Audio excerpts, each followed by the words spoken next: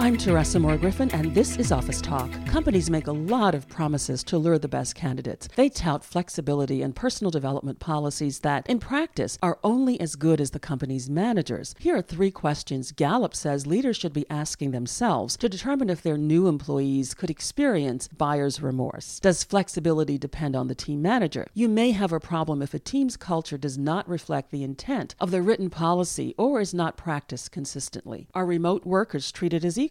Managers should seek out ways to build relationships and show remote employees that they are cared about too. Are development programs personalized in meaningful ways? Rather than rely on generic corporate programs, ideally, a manager should get to know employees' dreams, career and personal growth goals. Only then can they offer opportunities that are tailored to each individual. For the complete article, visit my website, tmgspeaks.com. With Office Talk, this is Teresa Moore Griffin for KYW News Radio.